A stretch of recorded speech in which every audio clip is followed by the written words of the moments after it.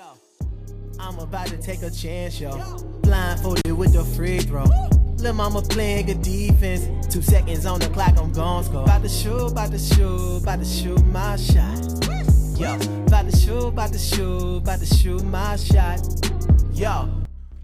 Good morning, good afternoon, good evening. Welcome to another episode of the Shoot Your Shot podcast. I am your host, C. Diddy, aka Kyrie Curving, aka Diddy Escobar, and we have a couple of announcements before we get to the rest of the show.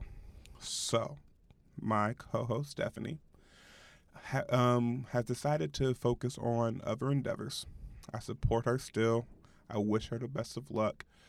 But we kind of had a discussion, and that was kind of the way that we decided on some things, that she had other creative projects that she wanted to focus on.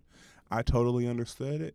I thank her for everything that she's done with the startup of this podcast, and I wish her the best of luck in everything that she does, and she still has my support. So, with that announcement, I am in the search for a rotating set of co-hosts, male and female, to kind of add some variety to this podcast, because I know y'all can get tired of just hearing me speak all the time. And we want to make sure that we continue to give you great content in every form possible. And so with that in mind, I do appreciate my friend Allie Nicole for stepping in and helping me during this transition as we try to figure out what exactly this looks like going forward. So I will be sliding in some of y'all DMs saying, hey, I appreciate your thought process on things. What do you think about recording? So be prepared. And if you want to record, reach out to me as well. Communication is always a two-way street, because again, I feel like we have things that we need to discuss and touch upon, and we have to continue that discussion. So we appreciate you still listening to us through the transition. And now back to your regularly scheduled programming. So, Allie, how you doing? Hey, y'all. So it's your girl, Allie Nicole, a.k.a. your favorite little shit talker, a.k.a. that little baby who just won't listen. You could also catch me on the Secret Sauce Society podcast. Shout out to them. Shout out to them. Shout out to all the good brothers over there. They have aliases, and I forgot. I'm going to mention you. Know what I'm saying? I don't want to blow nobody's cover, but shout out to the good boys over there. So we have Deuce the Wild, we have the Professor, and we have Roger. Those are my co-hosts. And I am very proud to be the voice of reason, the voice of feminine reason. Because Lord. Feminine reason, I think, is because Lord, it gets pretty spicy over there sometimes. So man, it definitely does. It definitely does. Again, listen to a couple of their episodes. They no holds barred. It's no holds barred. Like we don't hold no hands over there. So you come with it, we gonna come back. So you feel me? But how? So we took a holiday break. You know, the Shoot Your Shot Pod took a holiday break because, you know. So did Secret Sauce. We deserve. You know what I'm saying? Like we not getting paid for this yet. So okay. So therefore, we got to take our breathers when we can. You feel me? My mama told me to always smell your flowers. Listen, while you can still smell them. So how was your holiday break? How was your weekends? How was life since the last time anyone's heard from you? For real. So I've made some lifestyle changes for the better. The first was I had to realize that I am very aggressive. Word, that's crazy. That's crazy. Who would have thought? Who would have thunk it? So in therapy, we've been talking about like making sure that the way I say things is the exact way that I want them to come across. Because in my family, our expressions, like love was expressed with like really like aggressively. Right. It wasn't very soft. Like, I wasn't raised very... It wasn't tender. It wasn't tender at all. Like, you know what I mean? Like, we didn't thaw out. Like, we threw the meat on the grill. Like, we didn't let that shit thaw. So, it was just, you know... And so, making sure that when I'm expressing things out of love, or if I'm expressing things out of even anger or upset, that my message is coming across... Clear and concise. Clear and concise, and with the emotions that I intended on. And that's when me and my therapist realized I'm not the best texter, because what I mean and what I say, they are exactly like, I'm telling you exactly what I mean to say, but it's not with the correct feeling or emotions that I want to evoke after it. And a lot of us as millennials, and I hate the fucking... I hate that. But a lot of us in our generation, because we grew up as like the first really online, non-face-to-face communication generation, like going back to Black Planet, MySpace, Senga, through the original text message. By the way, my MySpace profile, dog, had I known I was sitting on a multi-million-dollar skill. Bro, we was coding for free. I was coding for free. Fucking God. And you can't ask me how to do that shit today. Bro, forgot all that I was shit. 15 and I knew how to code. It had all the... The keys were in my hand, and I fumbled it. We fumbled the fucking bag as a generation. God damn it. Anyway. But like, as the first real online generation, where a lot of our communication was done not face-to-face. So a lot of what I mean gets lost in translation by how I say it. Right. And the people that know me well can say, okay, Alex sounded bitchy, but I know her heart. But the people who don't know me well enough to give me that benefit of the doubt, I come across like an asshole. And that could prevent from getting to know you enough to understand that. Exactly. Because first impressions are everything in our society, and it's one of those things where it's you don't really get a second chance to make a first impression. Even if you get a second chance, that's still area. Like for me, it's a huge area of opportunity. So that's an area that I'm growing with. But aside from that, my Christmas was great. Me and Kiddo's father actually spent it together. Someone check the temperature in hell right now. It gotta be freezing over. It's gotta be a little cold. At least a little chilly. Because it started out, Kiddo had asked me, I was dropping him off. We had done breakfast at my mom's. And then we went to, then he had to go open presents at his dad's house. And he was like, well, Mom, can you just stay to watch me open presents? And I was like, yeah, sure. I'm thinking like 5 to 15 minutes. Me and my son's father don't have beef, but like we're also not. We don't have an issue with each other. Like we co-parent very well, but we're not besties. Not even. Not even. Like you do what's on your side of the fence, I deal with what's on mine. And we intermingle when we have to. You know what I mean? Like I don't call him up like, "What's good, my nigga?" Like this ain't that. Right. But I do know if I ever have a problem in these streets, me personally, he's on the way. Like he don't play about me, but we're not in each other's business like that. And that's more of a like, it's a pride thing. Like you're not gonna fuck around with my baby mom, my child's mother. Yeah, like bro, if she's not okay, my son's not okay. So whatever she needs, she's gonna get. But we don't have to be personal about it. Right. And so I stayed to watch him open gifts with his brothers. And then his mom was like, well, we're cooking dinner. Do you want to stay? And I was like, okay. I mean, food, sure. Sure. And so then he was like, well, Alex, we know you drink dark, so we got you a bottle. And I was like, oh, y'all wanted me to kick it. So I'm taking shots with his family, and we're sitting around opening gifts. And then I didn't stay for dinner, but because, Christmas by myself sounds lit. But, it was just, it felt really good for us to finally get to a point where, as parents, where we're not, it's less about the child and more about like, are you okay? Because he also realized that this is my first Christmas in 3 years by myself. Right, because of the the divorce. Yeah, so he was just more or less like, you've been through a lot this year, and I want to make sure you're surrounded by, people who give a damn about you. And I was like, that was big of you, my nigga. That was real big. So, I mean, that's grateful. New Year's Eve, I work at a casino. So for the first part of my day, I was at the casino. Getting everything set up for that shit. For that. As soon as they told me, like, Allie, I told them straight up, I said by 11 o'clock p.m., I won't be here because you won't be able to pay me to stay. So my boss was like, adios. I was by 11:30. I was at the function. Shout out to SB and Nudie and Joey. And that whole thing. They threw a banger. It was great. It looked beautiful. Everybody looked so pretty. Everybody looked so good that night. Met up with the homies and rang in my New Year's exactly where I wanted to be. I got paid, and then I went to go kick it with my girls. So I had a great New Year's Eve. So, me, right? So, I think the last episode was my birthday. So, the last episode we released right before my birthday. So, I brought in 27. And first of all, I realized that no one really thought I was 27. Everyone thought I was either younger or older. Like, my family was like, you sure you're not 23, 24? While everyone else was like, you sure you're not 21? Definitely had you begged for like 30. So, it is what it is. I'm 27 years old. Y'all gonna be all right with that. But just brought it in first with a therapy session, ironically enough. just kind of working through some things, working through kind of my anger. I have a lot of anger issues. Part of it is because y'all keep pissing me off. Boy. But I have to understand and have to learn to not allow y'all to piss me off. And that's kind of what we're working on as well, some just negative thought processes. I got to figure out the next step because my EAP was making these free $99. Now if we're no longer free $99, we got to figure out what the fuck we about to do.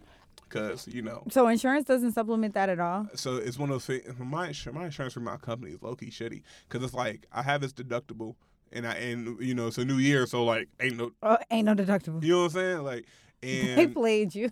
Played me like a mother. Oh, yeah, honey. Listen, the only thing that's a calendar year at my job is insurance. Like, my PTO goes from the date of hire. But everything else is calendar year. So I had money sitting in my HSA, like, bruh, I'm going to schedule this appointment, that appointment, order new glasses. Like, I got rid of all of that. And so I'm looking into trying to figure out, okay, like, I was trying to call them yesterday, but, they make it so hard to get to anybody of an actual person. Especially during the holiday season. Right, so hard.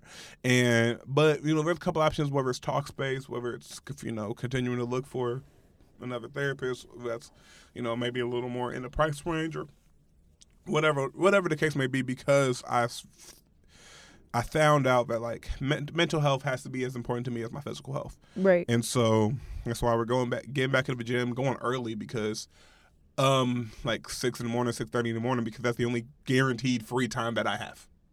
Everything else is on a maybe, and you work a full day. You come in, you record a podcast. I work in several different jobs on various time frames. I don't feel like working out after in the afternoon. I want to go home and go to sleep and watch TV. We'll get to that later. All that. So like kind of. Child, because TV was real spicy today. And so just kind of working through that, and so just my goals were mental health, physical health, and more organization. Nigga using a planner for the first time since. Oh, honey, my planner, I live and die. Bro, since like, since high school. I don't think I even used one in college. Like, and like just trying to get more organized with shit. I even got like a mason jar so I could fill it up with when good things happen to me, so I could fill it up so when we get to the end of the year, I can remember, okay, it wasn't shitty. It wasn't all the way. I fuck with that idea. I think I stole it from some Pinterest or somebody who posted it. So for my birthday last year, my son's godmother actually got me a jar full of affirmations. Mm-hmm. And it's full, like, I did not use that jar the way I should have, because there were a lot of moments last year that should have took me out the game and were mentally drained me. And it literally didn't dawn on me that I have a jar full of things that one person in this world that I know has my best interests at heart, filled with. And I did not utilize that the way I should. I fumbled that. And so just kind of like that way I can look back and say like, hey, this year wasn't as shitty as you may think it is. Look at all because this year, 2018, I had a hard time of thinking like of a positive, but I had an easy time thinking of the negative, and I want to change that. Yeah. But as far as like after Christmas, I was at the game. Like it started, and I'm telling it because it even started with a stomach virus or a Gomez salsa. We not gonna put that on Gomez salsa. There was something going around because even I got sick Christmas Eve. I hope so, because do you understand how hurt I was when I ate Gomez and was sick hours later? You understand? It felt like a breakup. It felt like I got cheated on. You understand me? It was like, after all we've been through, this is how you treat me? This is what you raggedy bitch. Boy, I could have sprayed the entire... And you start thinking about it like... I'm going to air this bitch out. Because, bro, when we talk about, and it was like, it wasn't like a quick 24-hour bug where you back at it. Nigga, it took me out the game through New Year's Eve. Mm-hmm. Like, I didn't do shit on New Year's Eve. I was back in my house, in my bed by 12:35. I had a fever, and I took my ass to work, and then my boss realized how, like, red my eyes were and sent me home. He was like, you can't be here, not because we don't love you, but, like, I can't have you here sick. You're a liability. Yeah, because you get the whole office sick. And the irony behind that was somebody in my office got me sick that he refused to send home. And, like, she got a cold, was coughing up a storm in the office, and then I caught her cold. And then my director caught a stomach virus that I then got. So all y'all couldn't stay home, but I got to go home? Oh, gladly. I got paid to be home, but that's not the point. The point is y'all should have got me sick. Shouldn't have got me sick to begin with. Because it had to be a stomach virus, because that stomach virus was going through the entire city. Everybody had a stomach virus. And so, boy, It's either because y'all don't know how to wash your hands or everybody fucking everybody. But I ain't gonna be messy. I'm not fucking everybody. I ain't gonna be messy today. I'm not fucking. If y'all catching stomach viruses, y'all nasty. Y'all nasty. They don't make condoms for that, Calvin. They really don't. You can't. You're out here swapping spit with fucking niggas. Oh goddamn. Oh, God. Hold on. How you out here swapping spit with niggas who ain't got insurance? Beloved. Who, me? No, not you. No. I'm just saying. Y'all got to change your habits now. Listen, y'all got to do better. Hofax. That was problem. We gonna move on. Hofax is gender neutral. You right. I give you that. Hofax is gender neutral. I'll give you that. But yeah, so I'm finally feeling better. You know what I'm saying? Like, finally have an appetite. I didn't have an appetite for a week. You know how trash that is? Wait a minute. When I get sick is when I'm the most snatched because I don't have an appetite And I drop weight. Like, Bro, it was the greatest diet plan ever. A great 5 pounds, and I looked at myself in the mirror like, you should probably do that more often. Go ahead, get sick. Go ahead and get sick once a month, girl. But look, so I'm glad I'm here. We here now. So we got to talk about like the main issue. We gonna start with the fuck shit and then end with something lighthearted, the light and the positivity. Please. All right. So Lifetime. If you're under a rock and you aren't aware, Lifetime released a 6-part docuseries called Surviving R. Kelly.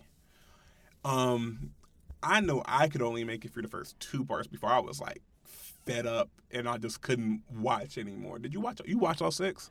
I didn't watch the last part because honestly, as a survivor of sexual assault, it's painful.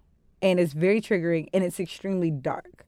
And it's extremely detailed, and you really start to kind of, it's like okay, so we'll just get straight to the shits, right?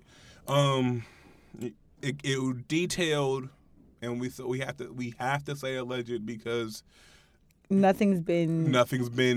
He hasn't been convicted of anything. So, but the problem that I have with alleged, and because we have to be technical. All of these are allegations. I'm going to get that out the way now so that I can stop sugarcoating. The part that bothers me the most is, okay, these are all allegations because he hasn't been brought up on charges. And the court of law... charges that he was brought up on, he was acquitted of. Right. But in the court of law and the court of public opinion... The court of public opinion, he did that shit. According to who? Because if the court of public opinion, are you sure? Because...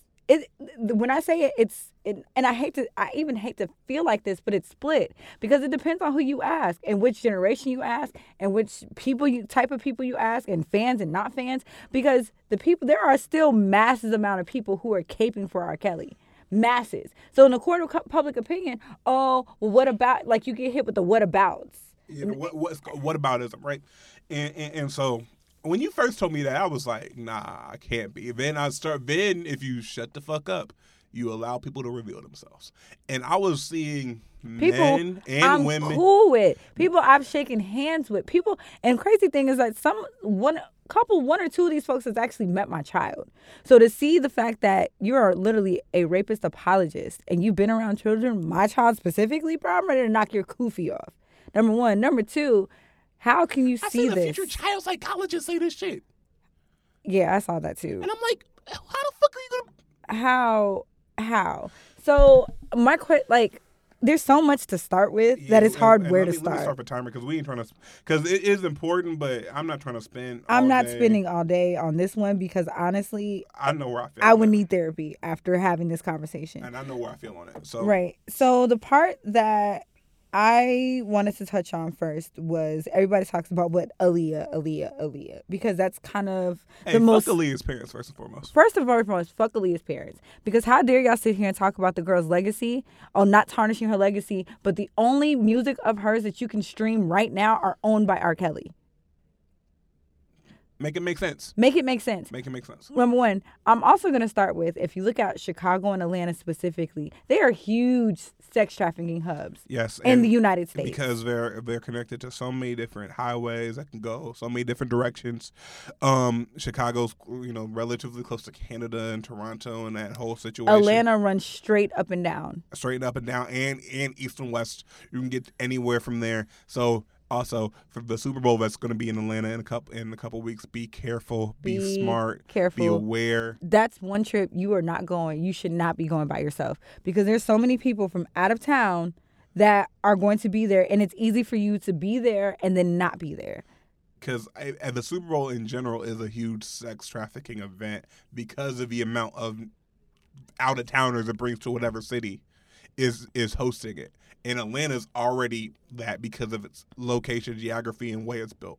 Those two things together, please be careful. Do not go to Atlanta by yourself if you're not from there. And even if you are from there, I have family in Atlanta that already told me that I'm not allowed to get a hotel room for that weekend. I have to stay at home. Like, I have to stay with them if I can come down because of how, terrified they are. They know what time it is. And and that's where R. Kelly's true homes are, Chicago and Atlanta. As a matter of fact, he's under investigation in Georgia. I saw it on today. But it's according to TMZ, so. But here's the thing with TMZ. I know we slander TMZ, but TMZ has moles in every police department because that's the only way we're getting this information. Yeah. So, TMZ, as shitty as it sounds, has become a reputable source of certain shit. Of all things. The crazy thing is that the fact that we're getting facts, legitimately, I can Google facts from the Shade Room, but that's a different TED Talk. Unfollowing the Shade Room is a form of self-care. Yeah, it is. But, so continue with your initial. So, Aaliyah, right? Mm-hmm. Let's talk about Aaliyah and, the conditioning of young Black girls. And I'm going to speak specifically to Black women because that's who his victims were. These were Black women. And I think a lot of times, because if he was touching on a little white girl, he'd have been under jail by now. We know that. I can't argue. Yeah, I can't argue. If these were little white girls that he was feeling Instead of Aaliyah, on, if it was Amber. Right. It'd have been if over. Aaliyah was Britney Spears, this would be a non-topic. It'd have been over. Over. Okay, so we condition young Black girls by dehumanizing them, sexualizing them early and then dehumanizing them. So the only way R. Kelly would have been able to get to Aaliyah is through access through her parents because she was a minor. Minor as fuck. She was a minor. When I think about who I was at 15, 16. And he got her before that. She met him when she was 12. 12, right? 12. So here you are with this grown man, right? You are 12 years old. And R. Kelly's at this point 26, 27. There's a grown man giving you a time, giving you attention, giving you affection, complimenting you, telling you how great you are. Paying for shit. Paying for things. Going out of his way for you at 12 years old. You're going to start to think that not only are you the shit, but this is normal. Because grown men, boys your age, don't treat you that way. 12-year-old boys are mean as fuck. Yeah, they're assholes. They are My nephew right now is 12, and that little shit, boy, I be wanting to Homer, Bart Simpson, choke, strangle that kid sometimes. I love him to death. So when you think about who 12-year-old boys are versus 12-year-old girls versus who a 12-year-old girl is, and I'm not saying 12-year-old girls aren't assholes because they are, but when a 12-year-old girl is receiving attention from an older man that isn't her peer, from a man who isn't her peer, and it's affection instead of the bullshit that she's getting from men her actual age, that shit looks and feels great. Mm-hmm. So then you start to, this older man is telling you that, oh no, it's fine, baby girl, it's fine. Gets into that sweet talk, that bullshit. You start to condition your mind to think that this affection is normal. And then the lack of adult intervention. Who was the adult in her life that was supposed to say, my nigga, no? Her parents. Her parents. So R. Kelly, wrong as shit. Her parents, accountable as fuck.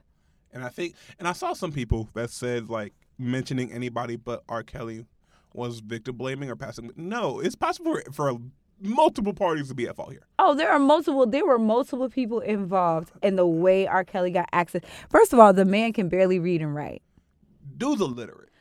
R. Kelly is illiterate. He's not booking these flights.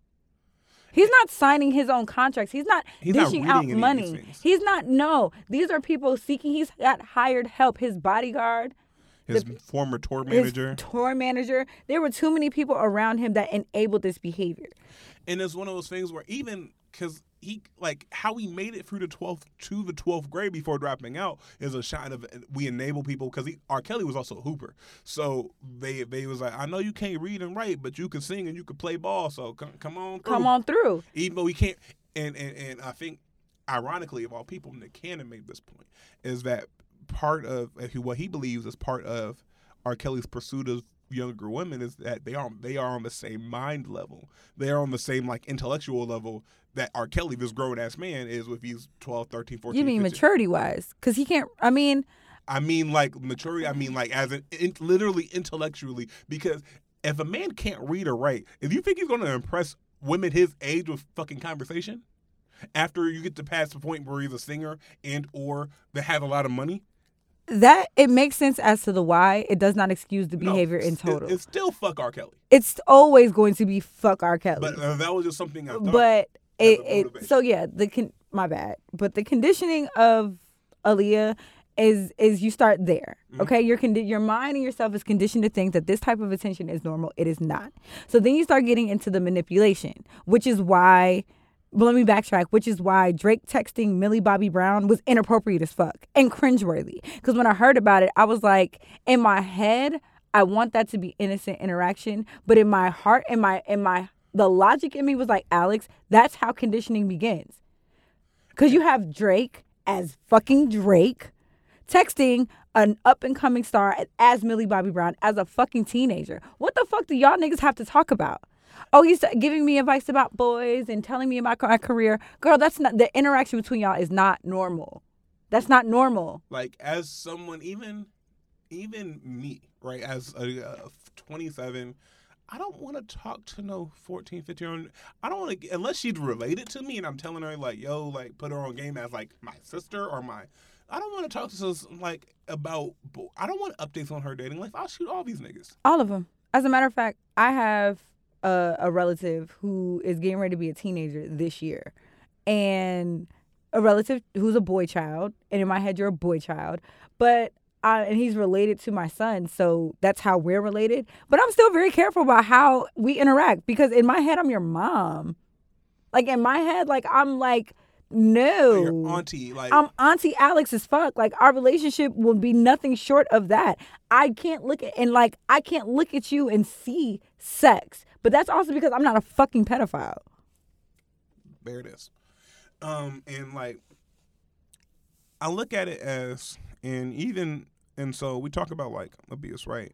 And I don't want to erase anything, but this is not excusing R. Kelly's behavior, but because R. Kelly and his brothers, it showed a pattern because those who are victims of abuse sometimes end up becoming the people that they feared, right? It's a lot of it. And when I think about R. Kelly, Stockholm Syndrome comes to mind. Right. Because his mother, he admitted that his mother was his abuser, but he was also in love with his abuser. I can't pronounce it, but it's that complex. Like it's like a the Oedipus complex. Oedipus.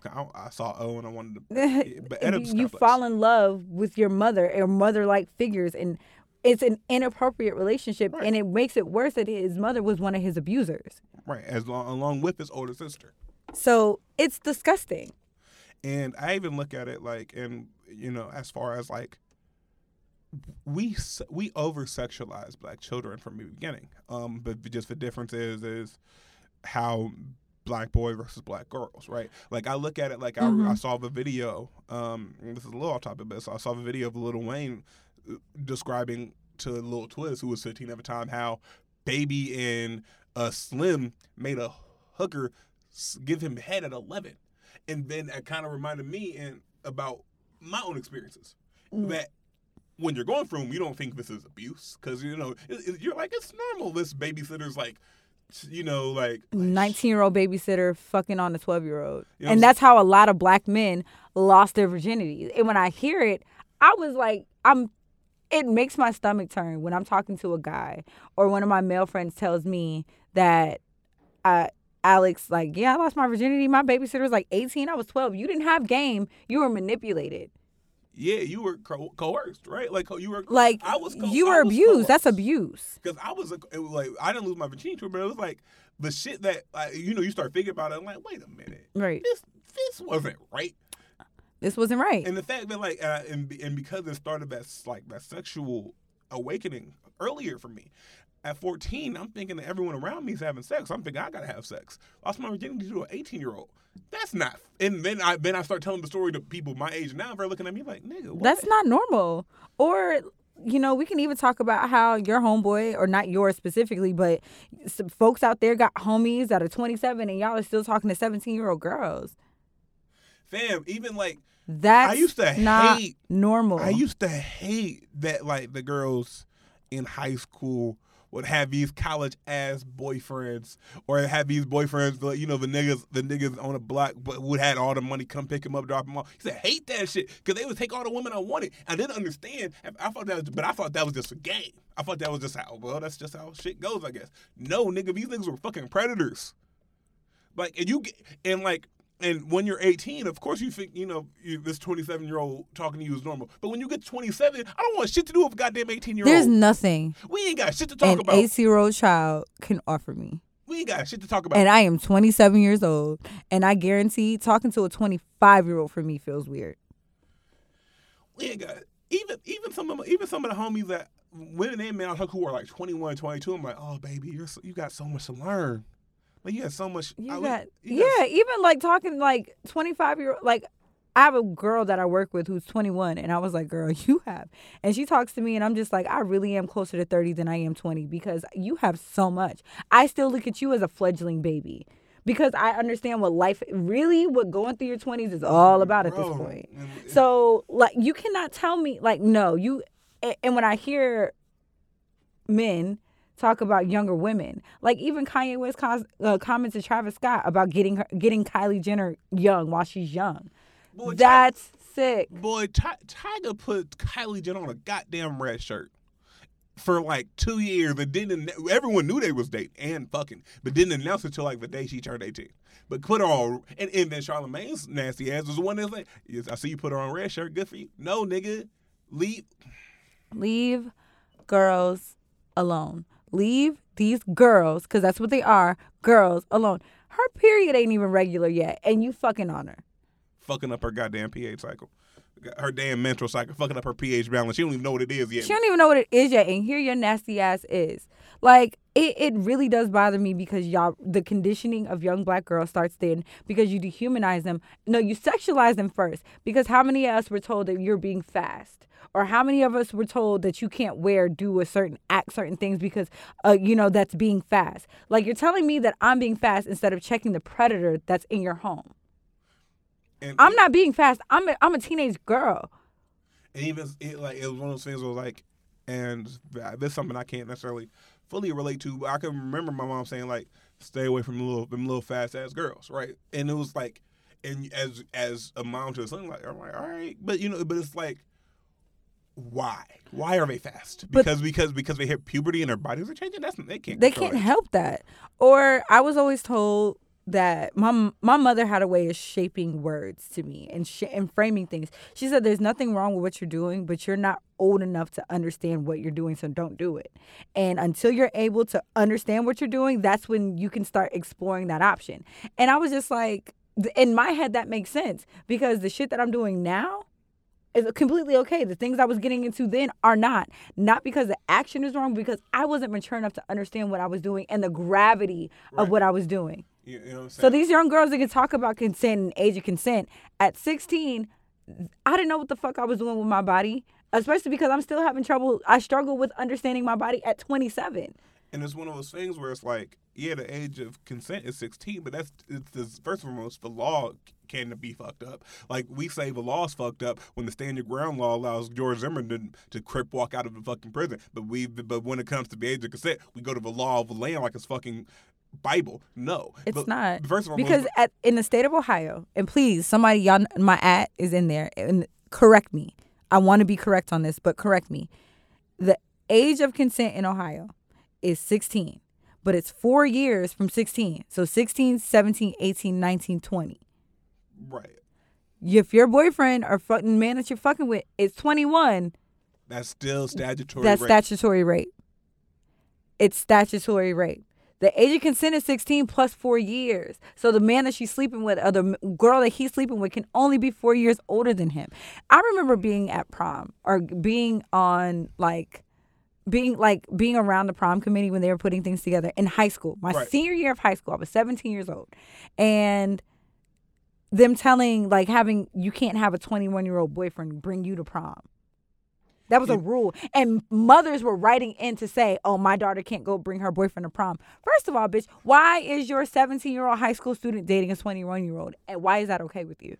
Exactly. It's like, and it's one of those things where I think some of it is, if you knew better, you do better. But so I can't blame, and I don't ever want to blame the 17-year-old girl, because they don't know better. You don't know better. But 21-year-old, on the other hand, your mother and father, or whoever your parental figure is, should know better. But I also have to go back to, when you're taught different, you teach different. Mm-hmm.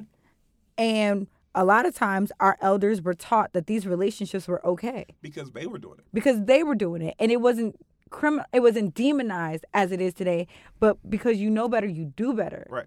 And because you know how impressionable a 16-year-old girl is. They're not needing these men for survival anymore. We don't have to do that. You don't have to do that. You don't have to get married at 16 in order to make sure you have kids so they can go tend the fucking farm. You don't have to do that anymore. We're not giving our black girls a chance. And I think when we start talking about it starts with like I said, it starts with the sexualization of black girls. And then you dehumanize them by telling them that the way that they feel and going through the hormonal changes and shifts is the devil in them. Or that they're starting to feel sexual feelings towards the opposite or same sex is them being fast. And then you start to dehumanize their actual experience instead of talking with them and creating a healthy, for them to feel safe and healthy in their body, because it's going to change whether they accept it or not. Like that train don't stop. And I remember the conversation me and someone had about like how their mother had no idea how to handle them getting their first period. Like shorty's in fucking, I think it's Burlington Coat Factory or whatever, cramps going crazy, about to cry, and all the mothers like, do you need to shit? No, shorty going through something. I remember like, you know what I'm saying? Like me going through puberty, and mind you, it's so different because I didn't even have a father figure in the house to tell me what the fuck this is going on. I'm just like, my mom had to kind of tell me, and she's like, I don't know. Oh, like your dick falling off, not nigga. Like, what is you gonna do? So, but that's the thing. Like, I thank God for every premenstrual program I ever went through, everything my mom ever taught me herself, because I was prepared. When I got my first cycle, I was prepared. I had more than what I needed. It was actually before a track meet. And I was like, oh, shit, okay, well, that's what that is. Who got me? So my homegirl was able to, cover me, but until I got home. But at the same time, like, that's because my household was very liberal with those conversations. We had it up front. This is what this feels like. Right. So, but when you're not raised in that kind of environment, every milestone or every peak, especially as a young black girl, that you go through seems traumatic because the people around you aren't equipped to help you handle that shit. So that's how you start to break down the psychology of these black girls. That's how we get dehumanized. So predators like R. Kelly, because we're not being protected at home, are able to swoop right in. And R. Kelly did, I hate to say a great job, but he picked his victims wisely. Because he did. There's an alternate reality that R. Kelly is dead this second because he picked the wrong one and someone up a strap on him and blew his face away. Which I'm glad brings us to our next point. I would like to personally say how freaking the tears that I cried, actually when I found out that Cynthia Brown was being released. I cried because if you're not familiar with the Cynthia Brown story, the girl was sex trafficked at what age? I want to say I saw it 16. She's been in jail 16 years. She's been in jail since, so probably like 14, 15. Right. So she was around the age of, say, a young Aaliyah. Now, let's trade Cynthia Brown, which is a story that not everybody's familiar with an Aaliyah, who everybody knows, right? Rest in peace, baby girl. Rest in peace, baby girl. And you take an Aaliyah, right, who's sex trafficked by somebody like an R. Kelly and has been raped and abused over and over again, day in, day out. And Aaliyah finds a handgun and offs an R. Kelly. So now you have a young Aaliyah sitting in jail for the past 16 years because she decided to kill the man that had abusing her for the past day in, day out. Day in, day out. For a year. For years. And it's not, and R. Kelly could be a number of the faceless men that have been in and out of this girl's sex life. Not even sex life. It's not consensual. So just in and out of her. She decides to kill him in self-defense and spend 16 years in jail. Was granted clemency today. How does that not move you in a way that says something's not right? And how are we not protecting our black girls? How are we still coming up missing? And how is nobody still looking for us? How are we falling through the cracks? How does this how is this able to happen and then keep happening? Why are we not important? Why is nobody listening? Why does nobody care? And in R. Kelly's situation, right? Because R. Kelly was a meal ticket. He was the golden goose. He was the golden egg. And so you saw a lot of people, even those who try to distance themselves but not tell nobody because they didn't want to fuck up a check. And a lot of these parents sold their daughter off for a check. Like, for instance, Sparkle's niece got sold. And the purchaser, the bass player was still... The bass player is her father. R. Kelly's bass player is Sparkle's niece's father. So Sparkle threw the alley. Oop. And Sparkle's, by the way, Sparkle's niece, for those who don't know, is the girl on the R. Kelly tape, the R. Kelly piss tape. That's who we're referring to. Sparkle's niece, and I kind of love hate how her name was never released, because at least the girl, if you don't know, she still has a chance at life. Right. Because where do you go from there?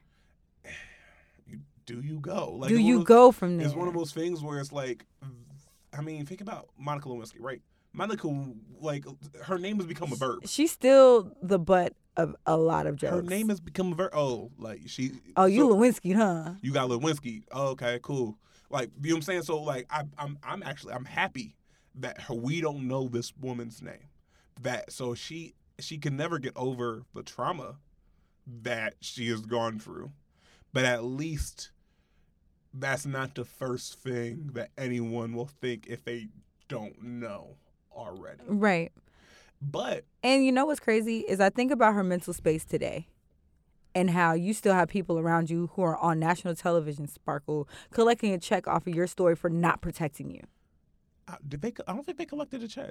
I don't think they paid them. I don't think they So everybody... Dream Hampton said they didn't pay them. Okay. Well, but still, how somebody is getting notoriety after selling you.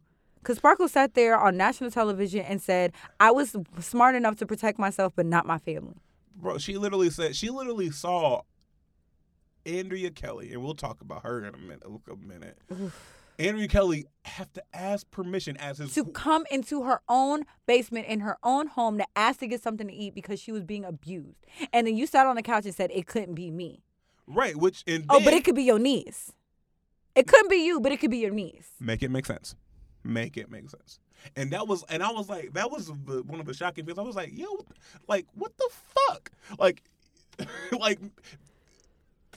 it couldn't be you, but it could be your family. And you want to sit there and talk about how dare you.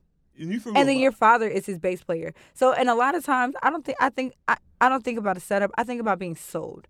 That little girl got sold, bought and sold, over and over again. Or the young woman who went on to talk about how she miscarried R. Kelly's child, how You Were Not Alone was written about her miscarrying this child, and then her mother getting paid $1,000 check. You got bought and sold too. And then Aaliyah's family got paid $100. $100 to silence them from marrying her. As your road manager was in the room to forge documents and laughed about it on national television. And so I talked about, like, how the culture enabled R. Kelly. And it's somewhat sickening. It's somewhat sickening to see the revisionist history that, like, of everyone now kind of being like, oh, my God. But, like, the culture... But see, the fans enabled R. Kelly too, because a lot of y'all, and to this day, there's some of y'all on my timeline that I really had to like reconsider my friendship and my involvement with you at all, because you got on Al Gore's internet in the big 2019 and said, I mean, R. Kelly a sick motherfucker, but step in the name of love though. And so let's get to that for a minute, because I don't want to spend the entire podcast on it, but you know me, you know, I kind of side towards the whole art from artist thing for a lot of people. If you're a fan of hip hop and R&B, you almost have to for a lot of it. But I can't do it with R. Kelly. His music is literally about abusing young girls. His music is a confession. All of them. All of his songs. Remember that 19-minute long record of him admitting everything? I didn't listen. I didn't listen to it either, but I know it's out there. And then you start putting the pieces, retroactively putting the pieces together, right? Sex Me, AJ Nothing But a Number.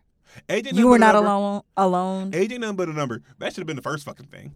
Like, R. Kelly produced an album for a 15-year-old Aaliyah called AJ Nothing But a Number, and he's in the background of the cover like a fucking creep. He calls himself the Pied Piper of R&B, and if you're not aware of what the Pied Piper story is, the Pied Piper, when he didn't get paid for a service, played his flute and lured all the little kids out of a town and lured them with him. The Chocolate Factory. Willy Wonka. Willy Wonka. The Chocolate Factory is about Willy Wonka never wanting to grow up. My mind's telling me no, but my body is telling me yes. But because he made I Believe I Can Fly. Oh, and had us all of our children singing. I remember singing I Believe I Can Fly. We all sang it at least one of them graduations. I remember it being, and like I was visiting a church and hearing I Believe I Can Fly. And it's like the perfect mixture of sinister and sin, and it was put right in front of our faces. And for those of us who see, my parents were never with the shits. I was never an R. Kelly fan because I didn't grow up with R. Kelly. It was never played around me. Like, if I was listening to R. Kelly, I was either at a party or was on the radio by chance. Like, my parents never said, oh, we support this, because my parents have always known what time it was with him. Always known. I was never allowed to be an R. Kelly fan. And so for you, the split was easy. I was never, there was no split. I was never a fan. And then when I started to be able to piece it for myself, I was like, oh, well, I wasn't a fan anyway, so it's easy for me to disregard his music. I was never attached to that.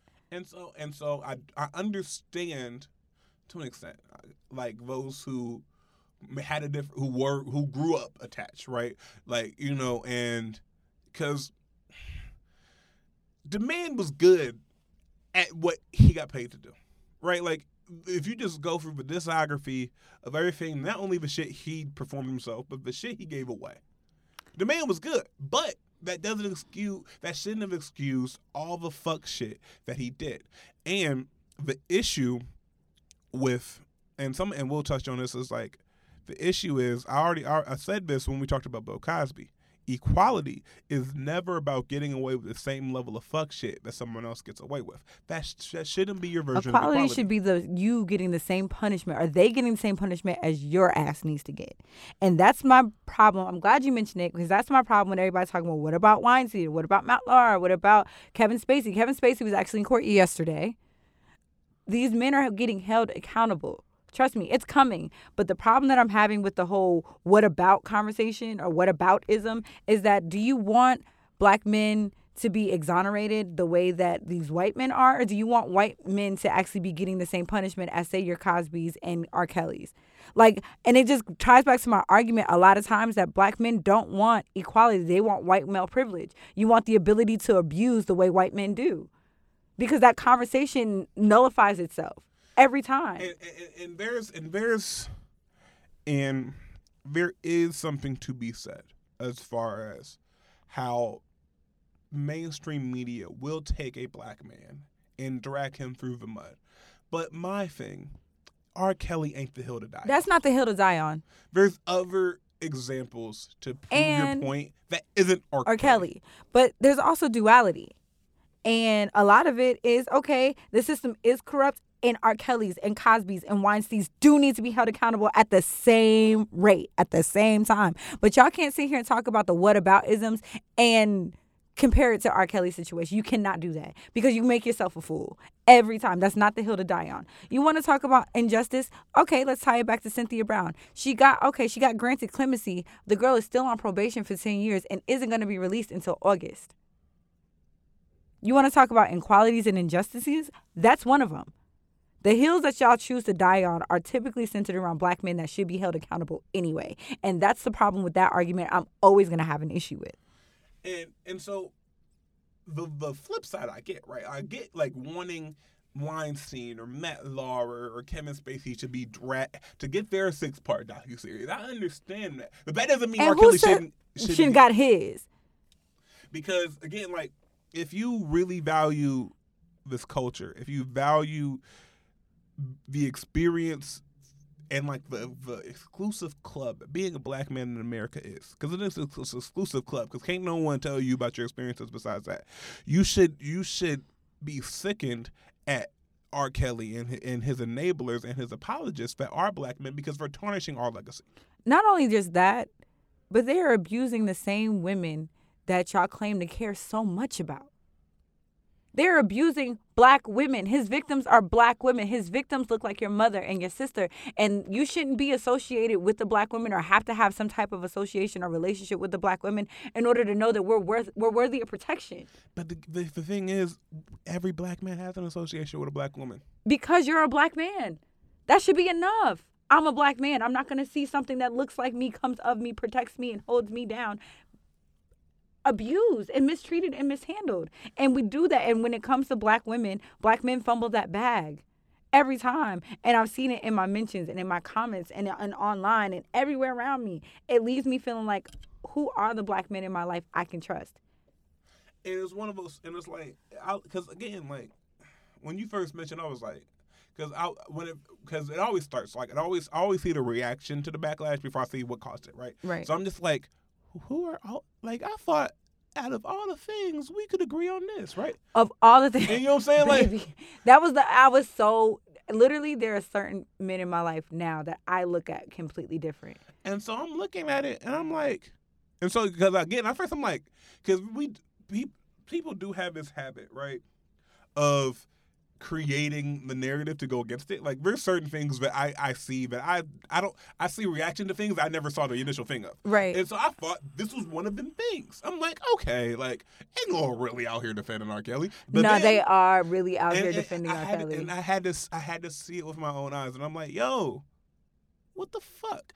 And so, and not only black men, but black women defending R. Kelly. Black women listening to testimonies of other black women and still now, okay, you got your Sparkle and you got your Andrea Kelly. I understand. Like, that could be somewhat Stockholmish. There's a little Stockholm. There's a little with Andrea Kelly. I definitely see some Stockholm syndrome. Definitely can see it. But and I understand there are holes in both their stories and both their. I understand that. But even that goes back to when you look at the actual percentage of rape victims compared to false allegations. Only 2% of rape allegations are false. It's two. I think it's 2 to 10, the last numbers, but still, it's not. It's not like a significant amount. It's not 50-50. It's not 50-50. So that means that y'all are out here doing it. And so when you are out here raping and abusing women, you are. The allegations are out there. So when you start to talk about, that, you have to do some work. There's some work that needs to be done, because when men start to apologize for R. Kelly's behavior or excuse it, that in my head, that lets me know that, okay, so you've got some rapey tendencies yourself, because you're seeing your own reflection being held accountable.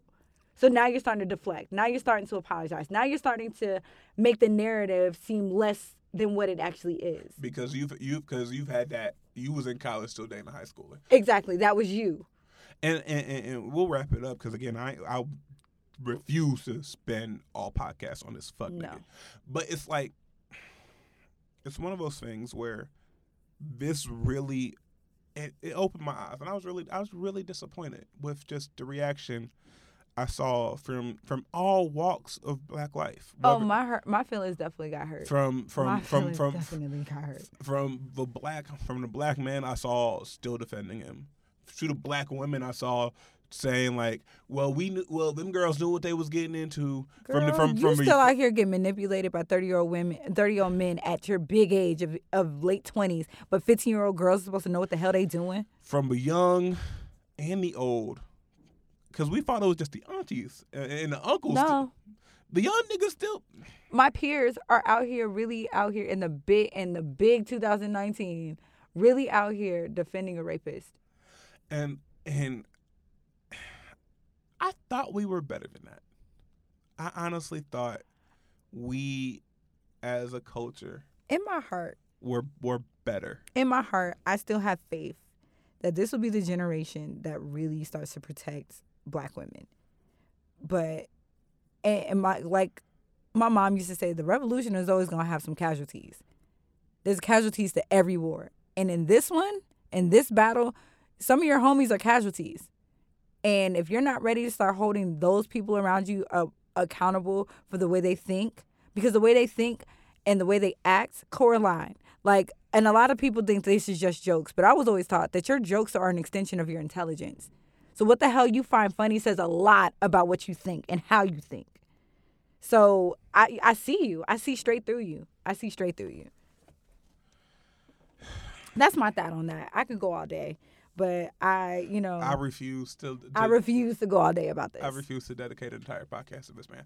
So with that being said, let's talk about. All right, so y'all, I am so tardy to this party. Oh, big late. I am big late. I am so late to this party, but I am a fan. I am sucked in. I am engulfed.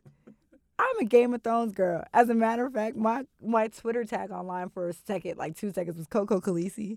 And somebody inboxed me like, are you late? That's been a thing already. Listen, so how far you get? All right, so right now I'm on season 5. Yeah, you way ahead of me. You way ahead of me. I am on season 5. I want to say episode 2. So yeah, you can't spoil it for me. I can't talk about it. I'm gonna just talk about it from where you are. But right now, I'm gonna just say that there's a witch, the Red Fire Witch, whatever her name is, bruh. She got some work to do. My man's can't go out like this. He can't. And if y'all know where season 5 is, where I'm at the Watchtower and it's a man down situation, and I don't want to believe it, and it can't be so. It can't be so. Because if it was so, they would have burned his body by now, and they haven't done it. And I'm waiting. And my freaking heart. So like, I tried to watch Game of Thrones before. I got through maybe 3 episodes. I was the same way. I think I got through 2 episodes. And I was like, this is boring. I'm like, I'm bored. I am, what the fuck? I was tweeting and doing everything else but watching the show. I was like, I'm bored. This is trash. Because it was when I was rooming with Beloved, who we gonna shout out later in the show. Mm-hmm. You know what I'm saying? Because he had HBO. He was already hip to it. So he was like, look, and so I watched, I'm like, all right. And the first episode was like, when it ended, it was like, oh shit, they killed the kid. I was like, oh, if I was figuring the second episode, they gonna deal with some shit. No. So I'm like, all right, cool. The first episode starts, you get a peek at the White Walkers. And then it's spooky season, right? It's spooky. And I'm like, okay, that's what we doing. And then I realized that, like, it's season 5 and winter has still not come. So y'all just gonna, when is winter coming? Even in just the first season I've watched so far, and we gonna get it right, but time moves so weird. Slow, because it's like, bro, is it months or days? Like, is it? Because I'm trying to figure out how the years. fuck Like, so when does the long night actually come? I'm trying to figure out, like, how the fuck did Khaleesi go from hating this nigga in episode 1 to fucking the dog shit, and to being in love and ready to kill for this nigga by episode 8? Okay, I'm trying to think. Where are you at with Khaleesi? So the last episode I watched right before I got here. So I literally was last episode I watched right before I got here. Drago did some man shit. Got the wound instead of treating it. Was like, I'll be all right. and now that nigga half near dead. Oh. And if he dies, the whole shit about to blow the fuck up. Okay, so Khal Drogo. So you watched her eat the heart. And my man was like in love watching her eat his heart. I was like, this is some of the weirdest foreplay I've ever seen. Like, weird flex, bro, but okay. And bro, there's a lot of weird ass foreplay. So like, bro, okay, so my man's got sepsis. Bro, like, niggas about to die. Like, my man literally needs a tetanus shot at this point. And they ain't got him in fucking whatever. They ain't got it. They ain't got And it. so I'm not gonna lie. Khal Drogo, listen. I understand. I get it. I Whew. understand. Because he came on my screen, and I was like, well, hello. Well, hello. And I am a 5'2" goddess. Take me. Take me as I am. Ain't no black woman in Game of Thrones. There's right? no black women in Game of Thrones. Because I realized they'd have been slaves. For sure. Because even They'd have been the slaves. darker black women in the Dothraki, And slaves. right, even the darker black women in the Dothraki clan are slaves. Slaves. So I was like, bro, I wouldn't have had a shot anyway, but I'd have thrown his ass back one time. I was like, take me. It's fine with me. But like, so this man shit got cut instead of getting treated. So I'll be all right. It's a flesh wound. No, you nigga, you got sepsis, nigga. Now you about to die. So now they got this witch out here doing some crazy witch shit, and then my man's pushed Khaleesi down. Now she about to have a baby. I don't know if it's early or on time or whatever the fuck. And so then in the episode ended, R.I.P. to my nigga Eddard Stark with him getting the fuck headed. Okay, so here's the thing about that.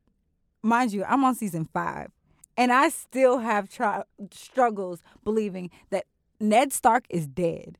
They had to tell me, like, Alex, no, they don't just pop back in Game of Thrones. Like, this ain't that. Like, he's dead. And then, like, you'll see it. His head ends up being on a stick, like a stake. And, like, because that fucking Joffrey bitch-ass nigga. Oh, Joffrey, bro, I want all the... I want all the smoke with Joffrey. I want all the smoke with Joffrey. Every Lannister. Fuck you, incestual fucks. Sorry, Tyrion Lannister. I fuck with that little midget ass nigga. Oh, the little midget got some talk. He can talk that talk. He can talk that talk. He's with the shits. He can talk that talk. And I see he's like the chess master. I see, because he can't make the play, but he can set everybody else up to make the play. Oh yeah, he could definitely moves. But one of my bitch right now besides Khaleesi is Arya Stark is with the shits. Arya Stark has been with the shit since day fucking one. You want to talk about stick talk? Bruh, stay fucking one. Even when, like, I'm at the point right now, I started episode 10 a little bit before I had to drive up here. Bro, they cut her hair off as like, you're a boy now. Figure the shit out. And but you know what? She was like, okay. She's like, all right. Let's roll. Listen, she got to do what she got to do. With the stick talk. And I asked the questions. And I'm going to wait because y'all told me she gets better. Oh, she gets way better. But Sansa got her annoying little bitch ass. Okay, in the beginning, I was like, all right, so Sansa's got to die because she's getting on my nerves. And she not with the shit. She not with the shit. It's like, girl, you spent the past 3 seasons crying. She's going to spend the next 2 more seasons in tears. I'll tell you that much. But in those tears come strength. And mama starts to find her shit. Because right now in the end of season 4, beginning of season 5, like, she got some heart. It grows. Like, but it takes her time. Because, like, last time I saw her, she fainted. They killed her daddy. She was just like, Jesus, take the wheel. It just fainted. She couldn't believe it. And Joffrey just sat there and laughed. Bro, that little look at Joffrey, a whole bitch. And I know I'm not supposed to use the word bitch in 2019, but he a hoe asshole. He a hoe ass nigga. Fuck out of here. Dear Joffrey, how they say it in Boondocks? You's a bitch ass nigga. And you gonna pay what you owe. But I know. Oh, just keep watching. Keep watching. I know I'm late to the party, so we ain't gotta touch on. Please don't spill it for me, guys. Like, cause I was already tweeted that I'm gonna be mad as shit by the end of season 7. Don't do that to me. I'm literally, when I'm live tweeting, I'm in my own thread. I'm not looking at shit. I'm even trying to dodge the different sport. Like, I know a little bit about what's coming up now, but I'm trying to forget it. No, because I even changed the way I tweeted about the show because you watching now. So I was like, just very careful. You know what? I'm gonna do it. I'm gonna do that too. All my Game of Thrones tweets from now on are gonna be in a single thread, so you can just avoid my shit. Just avoid it. Yeah, because I'm like, and people already noticing that somebody recorded was like, this is my favorite thread on Twitter. It is right now. It so is my favorite thread and I go back and I check it because, you were being a black, that was the other part. Black people who are invested in the Game of Thrones, we tweet about it so black as fuck. We tweet about this shit so black. Shit, bro, the shit was wild. And I know it's only going to get wilder, which is why I'm scared. Because I'm like, nigga, what? Niggas? No. It's so fun. Like, watching black people tweet about Game of Thrones is my own. Because, listen, when Sansa got a little too much dip on her chip in one of the situations she finds herself in, I was like, girl, now you know you can't fight, Sansa. Now you know you can't fight. Bro, I think I even said something. I think I said about the young boy, Bran. I was like, Bran love wandering off like he can run and shit get real. Brian love finding himself in these bullshit ass situations. But the young bull got way too much dip on his shit when his mama told his ass to stop climbing them fucking walls. Sit your little, and now you're crippled. Now you can't walk Now you can't walk. because you want to be nosy. And your daddy dead. So what you finna do? Ride his horse. And Theon, for those of you guys, mind you, I'm on season 5, so at me privately. But Theon gets on my motherfucking nerves. That little spoiled, little ungrateful, little bitch ass nigga. Spoiled and ungrateful. First of all, you're a half breed. We didn't even want you. But the finest half breed on that show, Jon Snow, if you listening, just know that like we can do this thing with your pretty ass. Jon Snow was so fine. He's been fine. He is so fine. And then now they got him dressed in all black because he's part of the Night Watch now. Whew. But yeah, I know I'm tardy to the party. Save me your comments, and if you come in my mentions spoiling some shit, I will block you. I'm going to block you. Please don't do that to me. Because I don't want to do that to you, but I will block you. I will block you till the end of the season, like till I'm caught up, and then we can talk about it. And then I'll unblock you, call you a bitch ass motherfucker, and then we can continue on. But I will block you. Because listen, that's one party I'm actually glad I'm tardy to, because now I could just binge watch it. Oh, bro, if I had to wait between like episodes, My anxiety is so high watching this show. It is so high. And literally, I can just watch the next episode and I still be screaming at my TV. Like, screaming at my TV. When episode 9, I was like, nigga. Bro, episode 5, when I first thought they got my nigga there, I was like, bruh. And you gonna kill him from behind, you bitch ass nigga? Right. Oh, Littlefinger? Oh. He a hoe. He a hoe. And I know he's gonna continue to be a hoe. And the eunuch, because he's got his little spies and shit everywhere. The one who ain't got no balls. Well, that's why he talks so much shit. He ain't got no balls. Anyway, but the eunuchs actually find themselves very powerful coming. Anyway, so let's get to a couple more topics before we get out of here. Yeah, it's gonna be a little bit of a long episode, but we ain't been around for a couple weeks. And y'all miss me. I'm pretty sure you do. So my iPhone doesn't have a home button, but I still have strings on my earphones. So am I rich poor or rich broke? I think you broke rich. Am I broke rich? Because like the first level of leader, I still got a home button, but I have Bluetooth headphones. I don't have the official AirPods, but I have Bluetooth. Yeah, but like I don't have AirPods, but my iPhone doesn't have a home broke. Button. Am I rich broke or broke rich? I think you broke rich because the iPhone not having the home button is like the first level. Okay. And then if you have the AirPods, the second level. Without a home button. Then you rich. Then I'm rich. Right. But right now I'm just broke rich. Yeah. Now me on the other hand, because I got Bluetooth headphones, but not AirPods, and a home button. And it's not an Apple product, so you're broke. I'm broke. I'm broke as fuck. What is that? Why do we do that? Okay, I'm not. The thing, we made an entire. Listen, I don't like texting people with green bubbles. I don't like texting people with green bubbles. I don't know what that is. Here's the thing: the green bubbles are my messages going to them. Exactly. I don't like it. So I don't like talking to you. I don't like texting, period. And then the message has to be green. I can't even react. I try to react instead of never text to your ass. I gotta text you what my reaction was. You can't even get my updated emojis. What if I want to feel the hearts around me and not just blow you a heart? Your emojis don't even have skin. They all yellow. Listen, you get the alien question mark emoji. Yo, when you clapping at me, it's like Bart Simpson clapping at me. Your emojis ain't got no melanin. Your emojis ain't got no melanin. But what is that? How did we create this elitism around emojis? Marketing. Apple used to be a technology advancing type people. Like they used to have the advancement in technology before Steve Jobs died. Rest in peace to the guy. But now he was an asshole. Anyway, of course, all great people have some sort of most people. You know what? I'm not gonna hold you. Most people in tech get on my fucking nerves.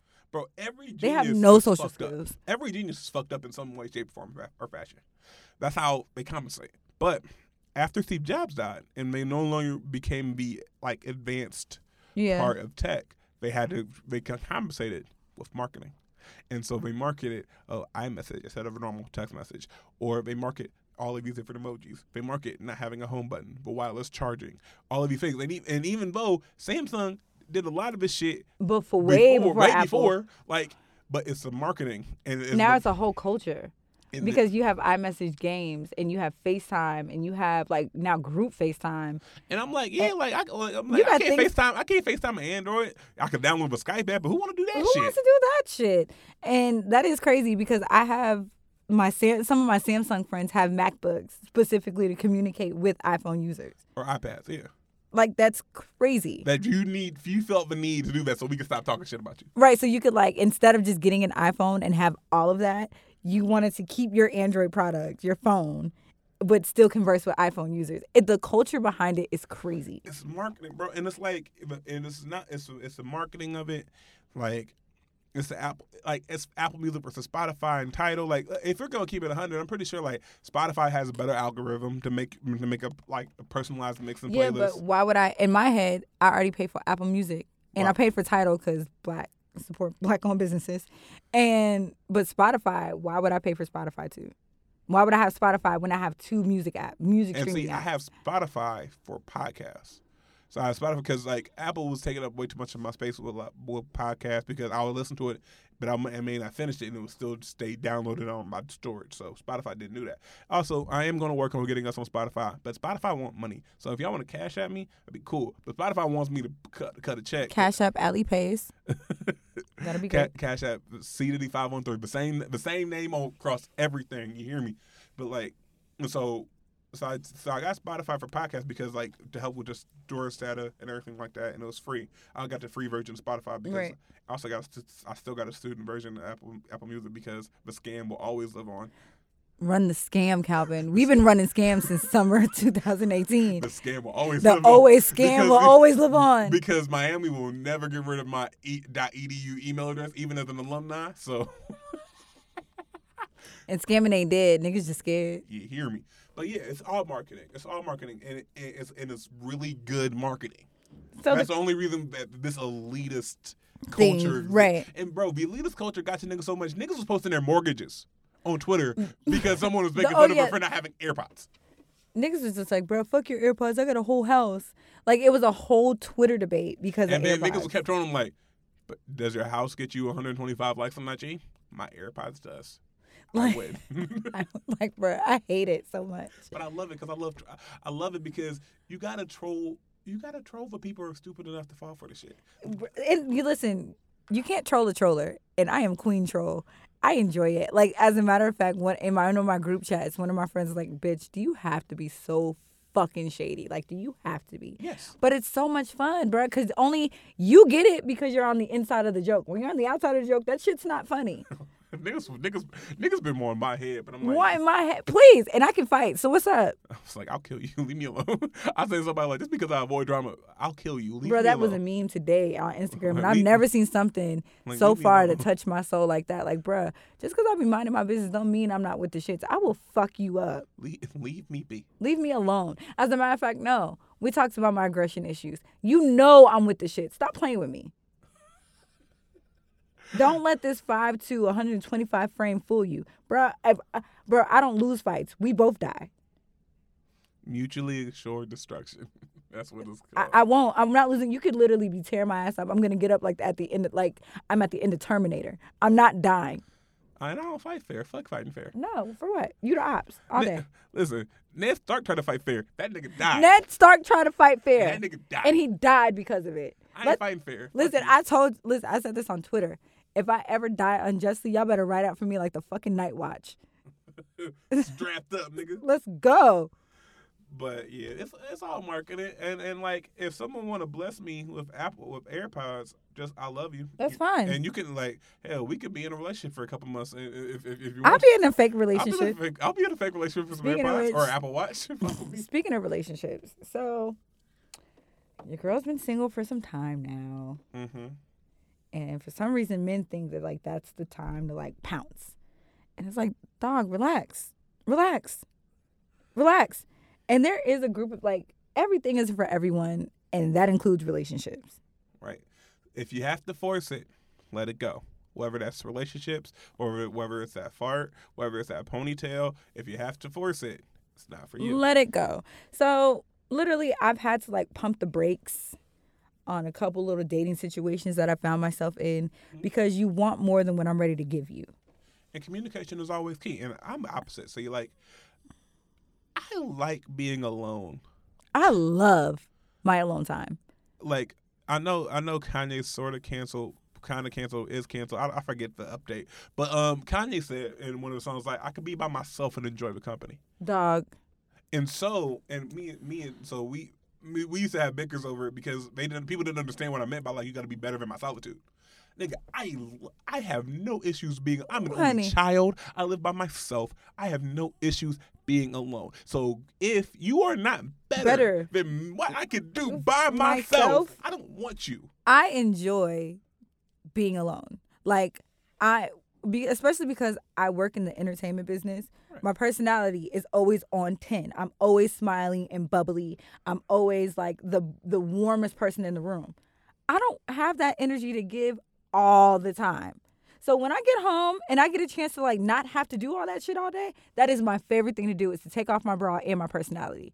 Like, I enjoy leave them both at the door, because I really enjoy just not having to people please. I saw something like, because you said, I just want somebody here, but I don't have to entertain. I posted that on Twitter the other day. It's like, damn, company would be great, but I don't want to have to actually entertain you. And me and my mother, and so both me and my mother are only children, right? And we have cousins and everything, but we grew up by ourselves. So when I'm and that's part of the reason, like, holidays are kind of weird, because we're not really big on celebrating. Like, she'll cook, whatever, but like towards the end of it, like, I'll be on my laptop, she'll be watching Law and Order. We won't be talking to each other, and it's okay. It's quality time. That's what I mean. Like, when you tell a guy you want to come over, or, hey, come over, a lot of times, like, I just want the presence of you there. Like, I just want your energy in the room. I want to be able to kiss up on you and rub up on you when I want to, cuddle a little bit, and then go back, like a cat, go back to my windowsill. Like, I want to be able to, like, have access to you when I want it, and then once I've gotten my fill of that, be done with it. I don't like anybody in my space all day. I can't stand it. And that's part of the reason. I kind myself, like, I always, like, I posted something like, I always end up liking women in different cities, right? Like, like, if you want to get my attention, don't live in Cincinnati. Don't. Because it's like, when I want to be around you, I want to be around you. But one time I really be like, damn, I want a girlfriend, is when I'm in the club and I realize that ain't shit out here because all y'all are trash. Or a lot of it has to do with the fact that, like, the convenience of a visit. Because in these 3 or 4 days, because of how much we don't see each other, the attention is focused on all the great things I actually like about you. Right. And again, it feels that social bucket. Yeah. Like, okay, I got the affection, I got my nut off. Like, I can go home and be just fine for a while. Like, I'm like a camel when it comes to attention. I could hoard that shit from the last visit, and then when I'm thirsty again, suck that shit in, and then be fine for a very long time. And it's like, one of the things was like, cool. Like, you come over, give me a head rub, you leave, you go back home, I go to sleep, we're fine. You come, you know what I'm saying? One of those things where, because I don't talk to anyone every single day. I don't even talk to my mother. I do not want to talk to anyone every day. And that's facts. Like, a full-blown conversation there are days where my phone does not ring and there are no messages, and those are my favorite days sometimes, because I feel obligated to communication that I don't want. And it's like, and that's I think part of the reason, because I hate the getting to know you stage. I hate the getting to know you stage. Because it's like, I got to talk to you frequently to get to know you. The crazy thing is, I hate communicating on the phone. Like, my preference is to pull up on you. My preference is, what are you doing? Let's go be together. Like, not because I'm not asking for a date, but I hate talking on I'd rather do a phone call over text messages, FaceTime over both, and then being in the physical space with you. And so, see, for me, it's like, it's almost like, it's weird. Like, if I would rather be with you, but if I can't be with you, then it goes in the reverse for me. Like, text, phone, then email, then FaceTime. So, because with text, I could do other things. Like, I could be watching Game of Thrones and text you. With a phone call, I could still, like, be on 2K, have it on mute, and talk to you while I'm doing the game.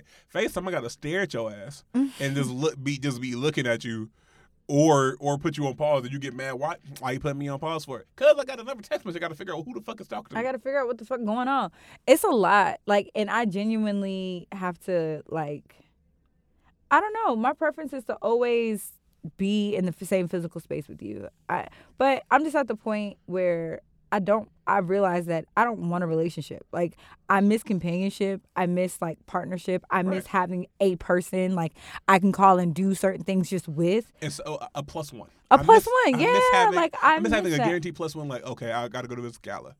What are you doing? Let's go get dressed. Like, and I know you can get dressed. I know you won't be a problem. Our connections is cool. You won't embarrass me. You're professional. Or, bro, there's this wall sweating banger, like a house party banger I want to take you to. Get dressed.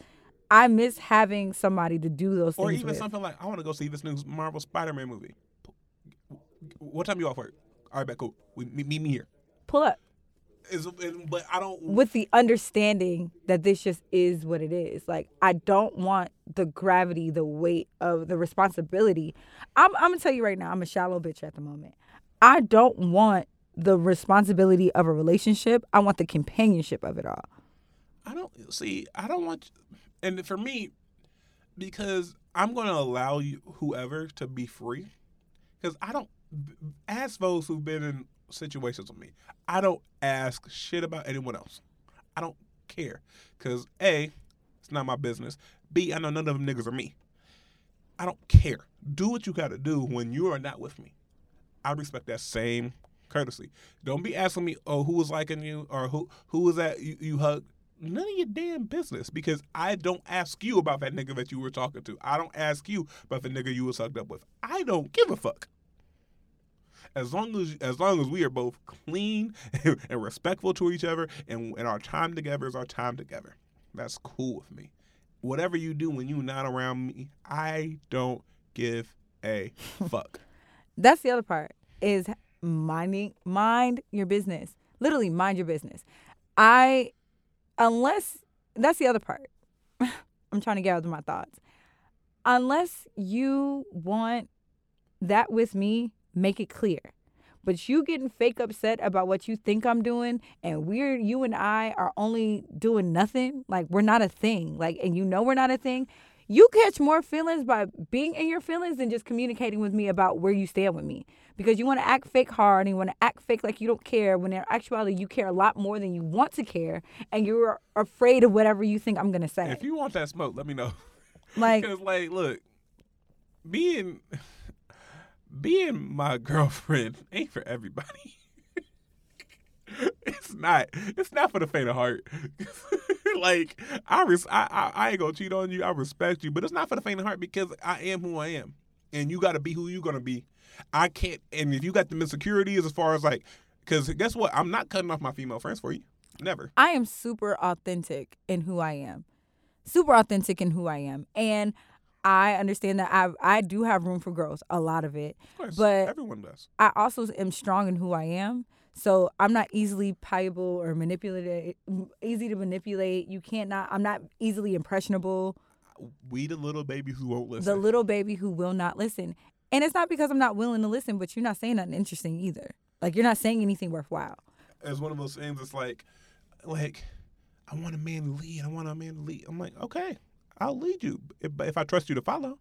I don't trust you to follow. You out here wandering off. You out here doing everything but following. Why would I waste my energy to try to get you to act right when you don't want to act right? When I can go over somewhere else and they will act right. No, and that's I'm where good. you should probably spend your time, but see, here's also the thing. When you're dealing with a woman who has her own shit, who handles her own business, who's got her own business to handle, there's certain ways you got to talk to me.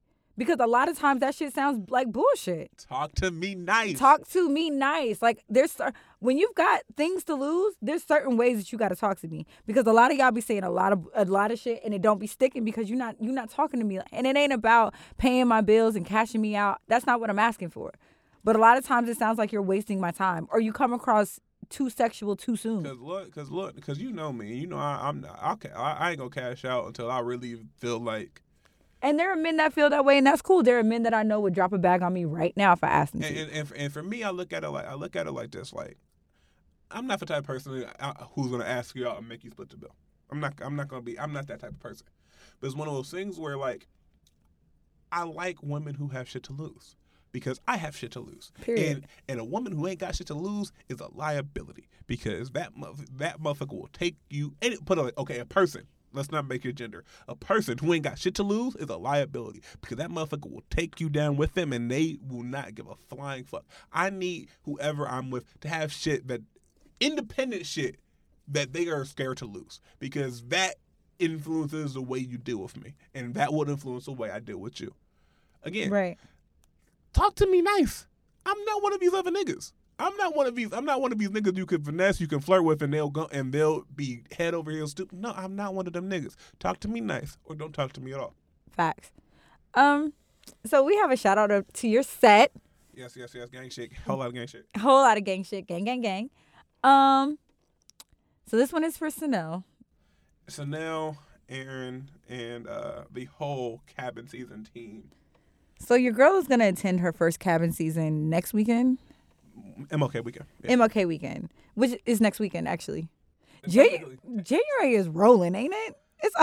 I mean, last January felt like it lasted 3.5 years. Okay. So January, but it's also below 0 in January this time last year. It was cold as fuck. It was so cold. I'm actually scared by this warm because I feel like it's the winter preparing like a haymaker. I was like, gotcha, bitch.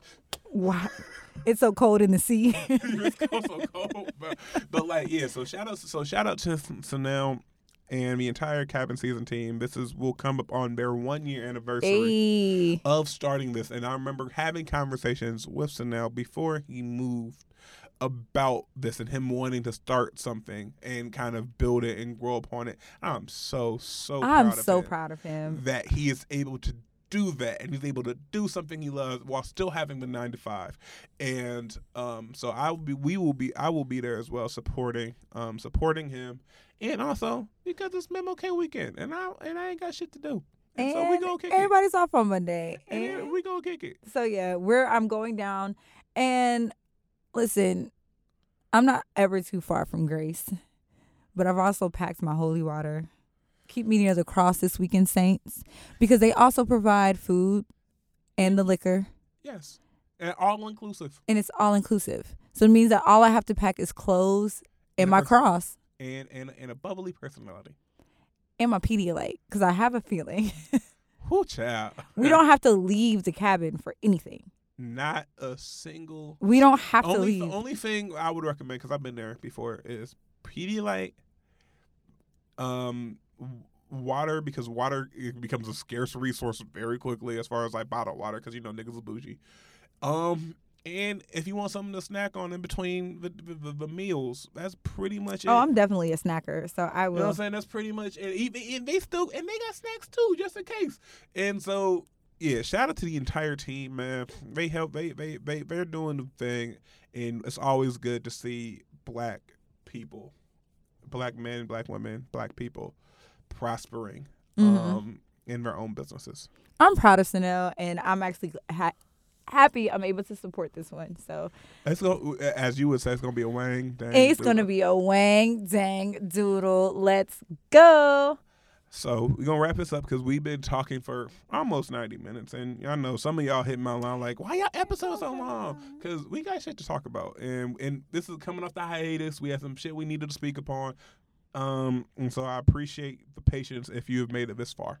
So this one is for anybody who is or knows somebody who's been a victim of sexual assault or rape or abuse, and you've considered ending your life because of the trauma that you've experienced. You are not alone. And I know it feels like you are because of things are happening to you and not because of you. But I'm serious. I'm a resource. And if you need help, I'm not a therapist. I'm not a qualified trained professional in the least, but I am schooled in life. And if you need help, come find me. My app, my mentions, my phone numbers, all of that stuff is available. And I will get you the help that you need. And that goes for men and women. I know it's hard to talk about. I know it's tough. I know it's difficult. I know there are so many things in this world that are triggering because people just don't know what they don't know. But I see you and I hear you and I'm here for you. And I want to make sure that men, black men in particular, whether you were inspired because all the Black women sharing their stories, or whether you just got tired of holding it in. Speak up. And I say that in a way, don't speak up as a means of deflection, but speak up because this is the only way certain things will get better, is if we speak up on it too. Whether that's you being what you didn't realize was abuse when you were younger because we didn't know any better, to if you were abused recently by people that you trusted, to even if you're not 100% sure on what certain things look like, and whether you may have had some problematic behaviors that you didn't realize were problematic, because we are all unlearning things. Speak up, speak respectfully, and I pray that the people that you speak to will also speak respectfully to you. And I know that's not guaranteed in today's society. We've seen it plenty of times. People have getting dragged.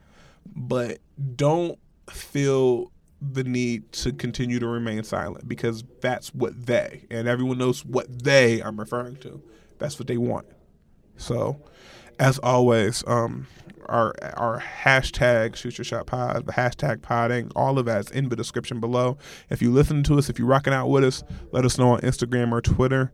We appreciate you again for listening to us. Signing out. Peace and blessings. I love y'all.